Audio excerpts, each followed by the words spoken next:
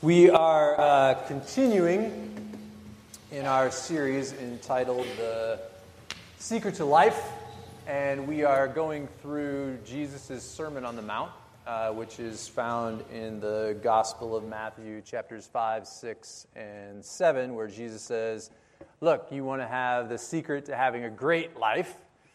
I'm going to tell you about it. And we talked about the fact that the word that he uses there for what it means to have a great life is the Greek word, when you go back to the original text of the Bible, it's makarios, which means that you won't just be blessed by God, you will be supremely blessed by God and have the best life ever. And so Jesus, in his sermon, strips away all of the preconceived ideas about what we think a successful life looks like, turns it upside down and says, here's what it really means to have a successful life. And it started with a call for anyone who is a follower of Jesus to live differently, to live counterculturally, to be salt and light. And then we looked at what it means to have an agape life and a generous life. And then last week, Greg took us through Jesus' model of what it looks like to pray. But the most important thing is the idea of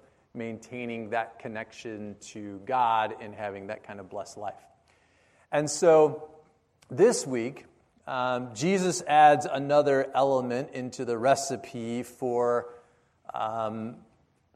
having that makarios type of life. And so in verse 25, we pick it up where we left off, and Jesus says this, "Therefore, I tell you, do not worry about your life, what you will eat or drink or what you will wear. Is not life more than food and the body more than clothes? Look at the birds of the air.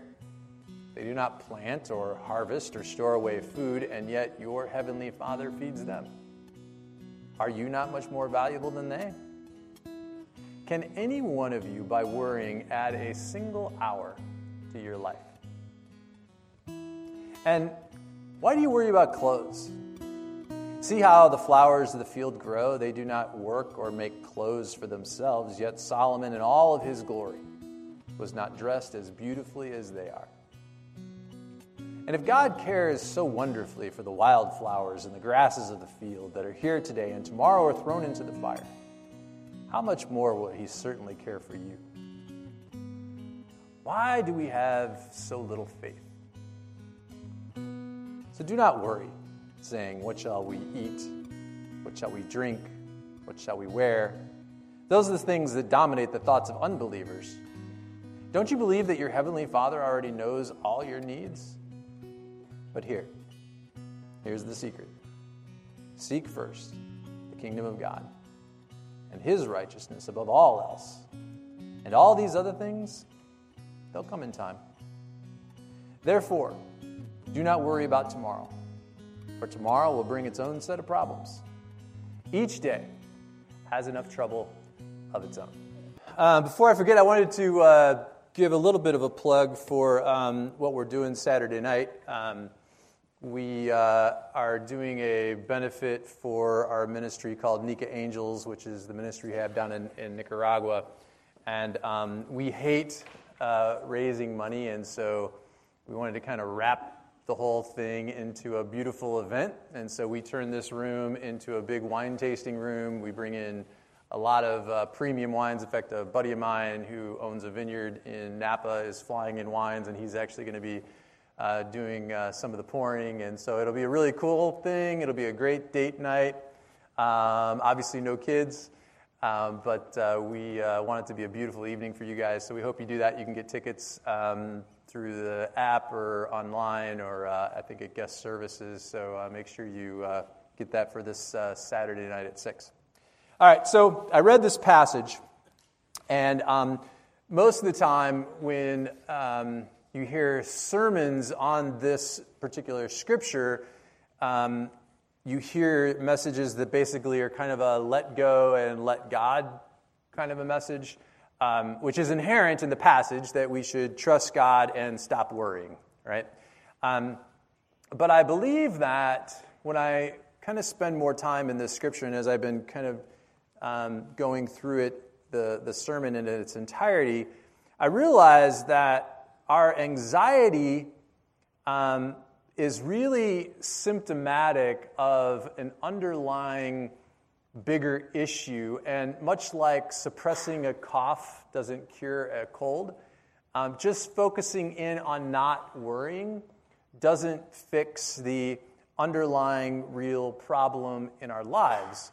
And when it really comes when you look at this passage in context, and we should always do that with Scripture. And so, just before this passage that I started reading, Jesus is talking about storing up your treasures in heaven, getting your eyes in the right place. And then he goes into our favorite verse, right, of 24, no one can serve two masters, for you'll hate the one and love the other, or you'll be devoted to the one and despise the other. You cannot serve both God and money. Right, so that's the message, and implying that we can get so tied to the stuff of this world that we lose our perspective and eventually lose our relationship with God. And then he launches right into from you can't serve both God and money, therefore, so it's connected to that last sentence, therefore I tell you this, do not worry about your life, what you will eat or drink or what you're wear. Is not your life more than food and your body more than clothes? Which to me says that the underlying issue that is causing the kind of anxiety that Jesus is describing in this passage is an issue of contentment, or the lack thereof. Are we content with what we have, where we feel like we're focusing our life on the right stuff and we're happy with where we're at? Or are we discontented and worrying about that which we don't have, and it seems like we are seldom ever satisfied? Here's the insane reality of the situation for us this morning. We're not sitting here asking, what shall I eat, or what shall I drink, or how am I going to get clothes, right? The insanity of our situation is, in comparison to the rest of the world, if you make more than $30,000 a year, you're in the top 5% of the richest people in the entire world. So all of us here sitting in this room are among some of the wealthiest people in the world. Doesn't feel like it, but it's true. It's absolutely true. And so when you think about it from that perspective, and we compare ourselves to the rest of the 95% of the population, we should be some of the most contented people on this planet, right? Unfortunately, we don't look at it that way. What do? Instead of comparing ourselves to the 95% of the world, well, who do we compare ourselves to? We compare ourselves to the 1%. We compare ourselves to the richest of the rich, and we say, I want what they have. Without even knowing it, we fall into the grass is greener syndrome, and we look across the fence at the neighboring property and go, life's so beautiful over there. If I could just have what they have, if I could just keep up with them, then everything will be okay. And so in our world, instead of saying, what am I going to eat? We say, where are we going to go eat tonight? Elgin just doesn't have any good restaurants, do they? Instead of saying, what am I going to wear? We look in the mirror and say, man, I wish I could afford that Armani instead of this Target thing that I'm wearing.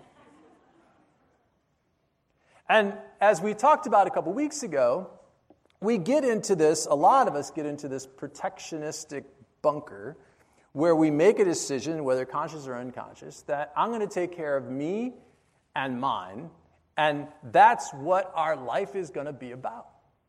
That dictates the entire rest of our lives. The issue for a lot of us is that somehow we've been led to believe that we should put our faith in that which we can see and touch, the tangible stuff of this world because it's a whole lot safer than that which is unseen.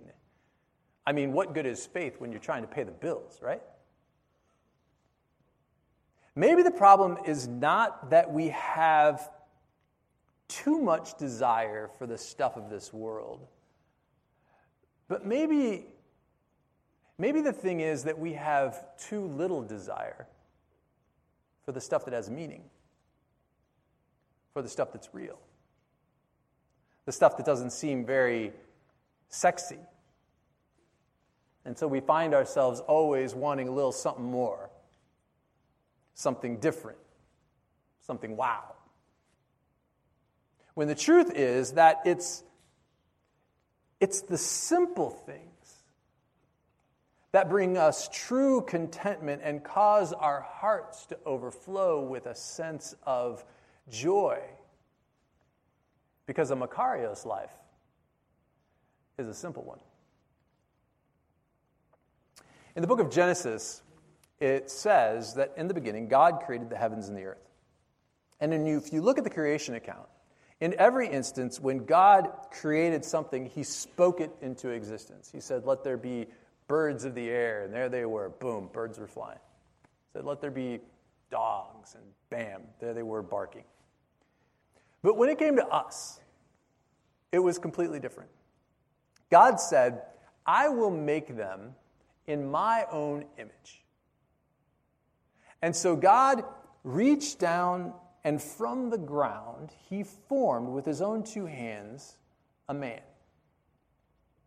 But after that man was completely formed physically, that man was still not in the image of God. We weren't even alive.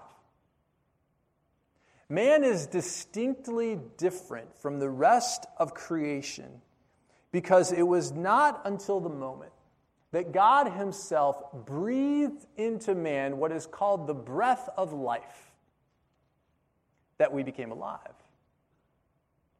And so we can conclude from that the very breath of God flows through my lungs. It's his breath that keeps me alive. It's his breath that flows in the empty spaces of our lives that make us who we are. It's what we refer to as our spirit. That the image of God means that we were created as spiritual beings who were created for something more than just this world. And yet, somewhere down the line, we lost it. We lost our spiritual self. And now it's easier to just go through the motions of life and just check out on anything even remotely spiritual. And so we bury our spirituality so far down that it isn't even detectable in our lives.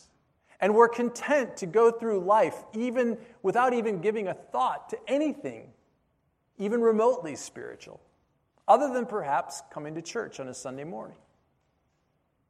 We go from day to day, checked out, not in tune to anything except the daily grind. Months pass.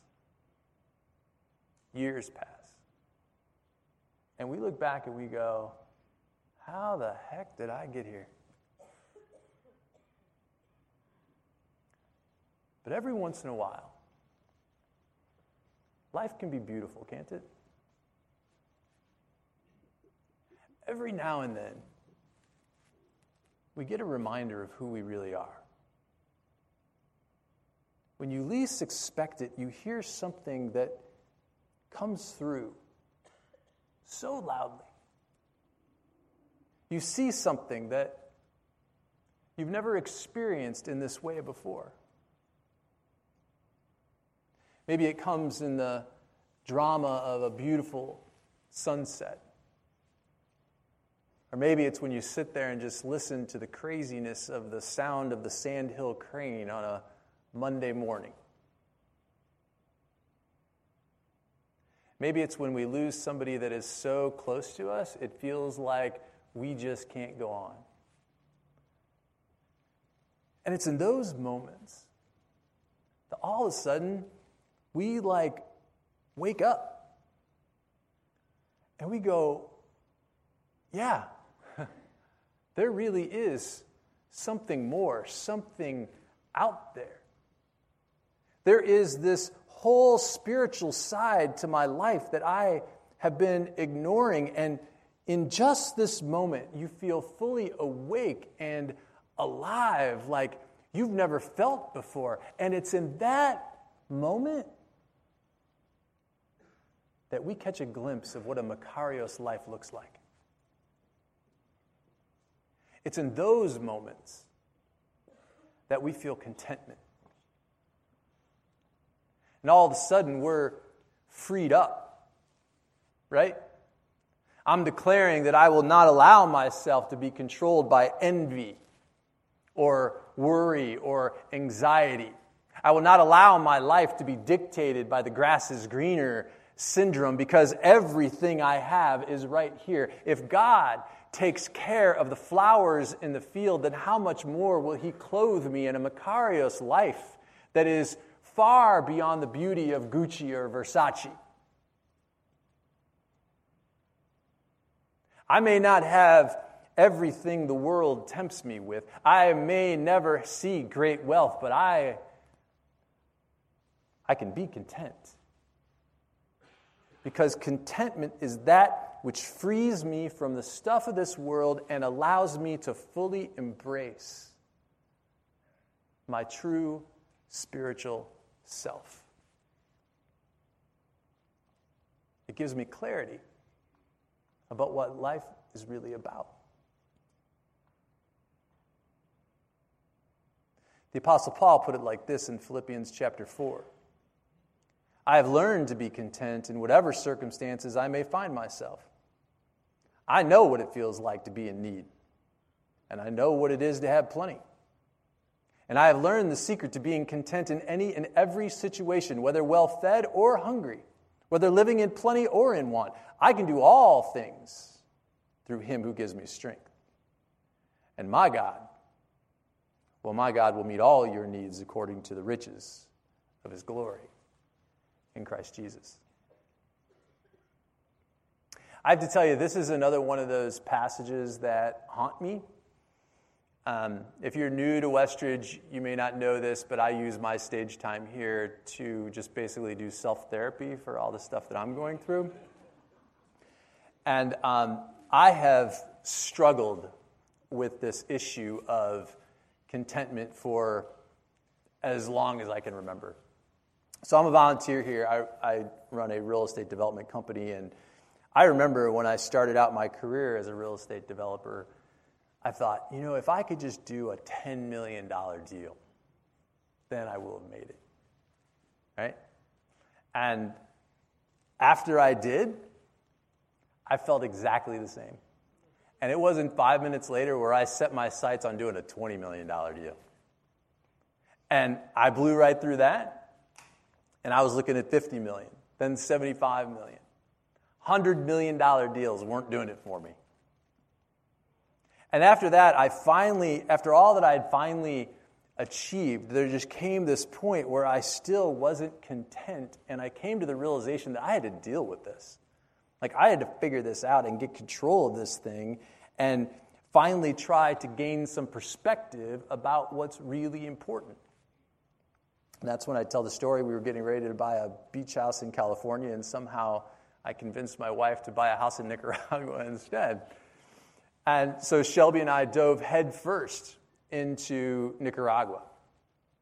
And let me tell you, you gain perspective pretty darn quick when you're surrounded by that kind of poverty. You fully understand that you are in the top 5% when you're in that environment.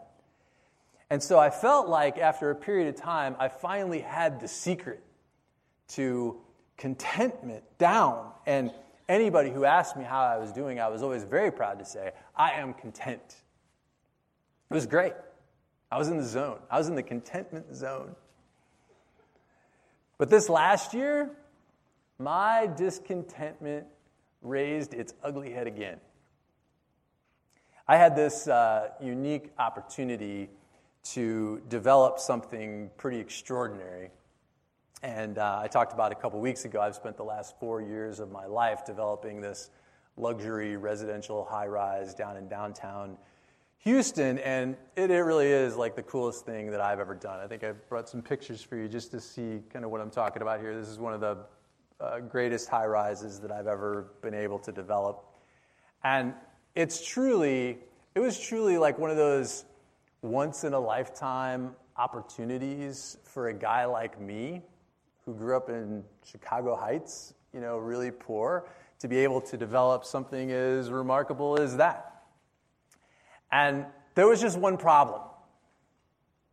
I became emotionally attached to that thing.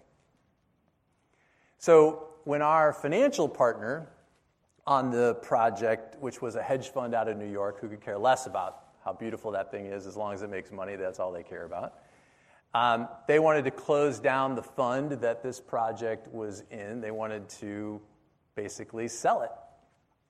And I'm like, heck no, you are not selling this thing. I will fight you on this thing. I am holding on to this thing. I was holding on to it like an artist who is holding on to their favorite piece of art. And so after some negotiation, they gave me the opportunity to buy them out. Well, for 100 different reasons that I don't have time to get into, it was almost impossible to find another financial partner to step into this situation. But suffice it to say that I spent eight months of my life this last year being rejected by more than 30 different financial institutions. The biggest financial institutions in America were rejecting me like crazy. I have to tell you that I'm a pretty resilient guy, but getting rejected more than 30 times, it can take its toll on you, and you start to take that personally and go, really? I was pretty stressed out. I was worried. I had anxiety. I wasn't sleeping. And it was starting to have a serious effect on me. And it took its toll on my marriage even. And so my wife and I were sitting quietly one evening and out on the porch, and she just said, honey, I think it's just time to let that thing go. I'm like, what? Are you crazy? What are you even talking about? I said, do you know how much I have invested in that thing? Well, pause that moment. Freeze frame it. Step away from the situation. Come out of that situation and look down on it and say, That's the issue, isn't it? I was a little too invested. In fact, I would say that I was more invested in that building than anything else in my life. I was holding on too tight to the wrong stuff. And it was like Jesus used my wife to throw cold water in my face and say, dude, keep your eye on what's real here.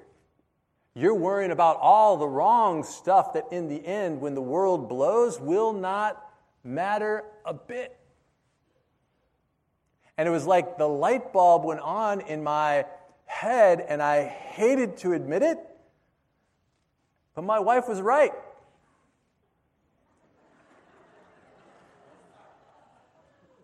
She usually is, but the only reason why I'm saying it out loud this morning is because she's not here with us today. So we will not be podcasting this message. I can just see her getting to that point in the sermon, just hitting play over and over and over again. So I made the decision right then and there that I was going to let go of it. I was going to let it go to market. I was going to let them sell it. Tough decision, but I let it go. I did. And here's the crazy thing. I'm not kidding you. It was 48 hours after that I decided to loosen my grip on this thing. And a group that had rejected me 15 groups ago, all of a sudden called and said, you know what, Darren, our circumstances had changed and we're ready to go.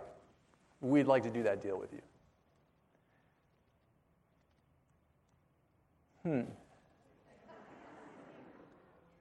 Suspicious timing, don't you think? Could it be that God was actually trying to teach me a lesson that it wasn't until I could let that thing go that I could actually get it done? The bottom line is, as embarrassed as I am to admit it, I lost my perspective.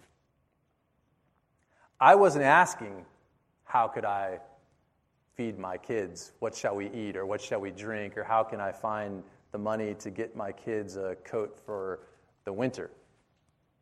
I was worried about holding on to something that I never dreamed that I could have ever done in my wildest dreams, and rather than just being grateful for getting to be a part of that thing,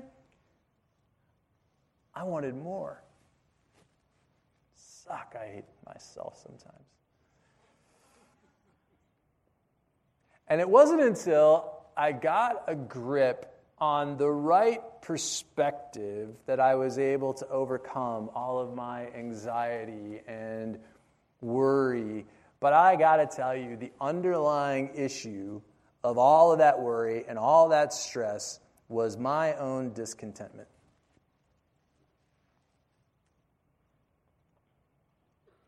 I believe that in order for us to be a contented person, there has to be this shift that occurs inside of us where we begin to desire the stuff of God more than we desire the pretty, glitzy stuff of this world. And Jesus said that that shift occurs when we fully embrace this idea that we seek first the kingdom of God and His righteousness. And He says if we do that, everything else will take care of itself. Now, I don't believe that that means that if we seek God and that we follow Jesus, that all of a sudden He's going to give us great wealth or He's going to bless us financially or we're going to have great prosperity. I don't believe that. Or close all my deals. What I do believe is that if we seek first His kingdom, if we choose to live counterculturally and follow Jesus so closely that we could just reach out and touch Him, I believe He'll supply all of our needs. And I believe that we will be freed up to live that Makarios life that is way more fulfilling than just every day chasing the stuff of this world in the constant quest for more, where we're never satisfied. I realize that the older that I get, there is this growing awareness inside of me that brings fulfillment to my life. And it's not any of the glitzy stuff of this world. The heart of my joy can be found when the winds of heaven begin to blow, as I'm sitting there in the quietness of a moment, and I know who my Creator is.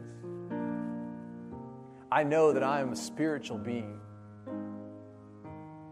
And in that moment, I am content to sit and know that He is God.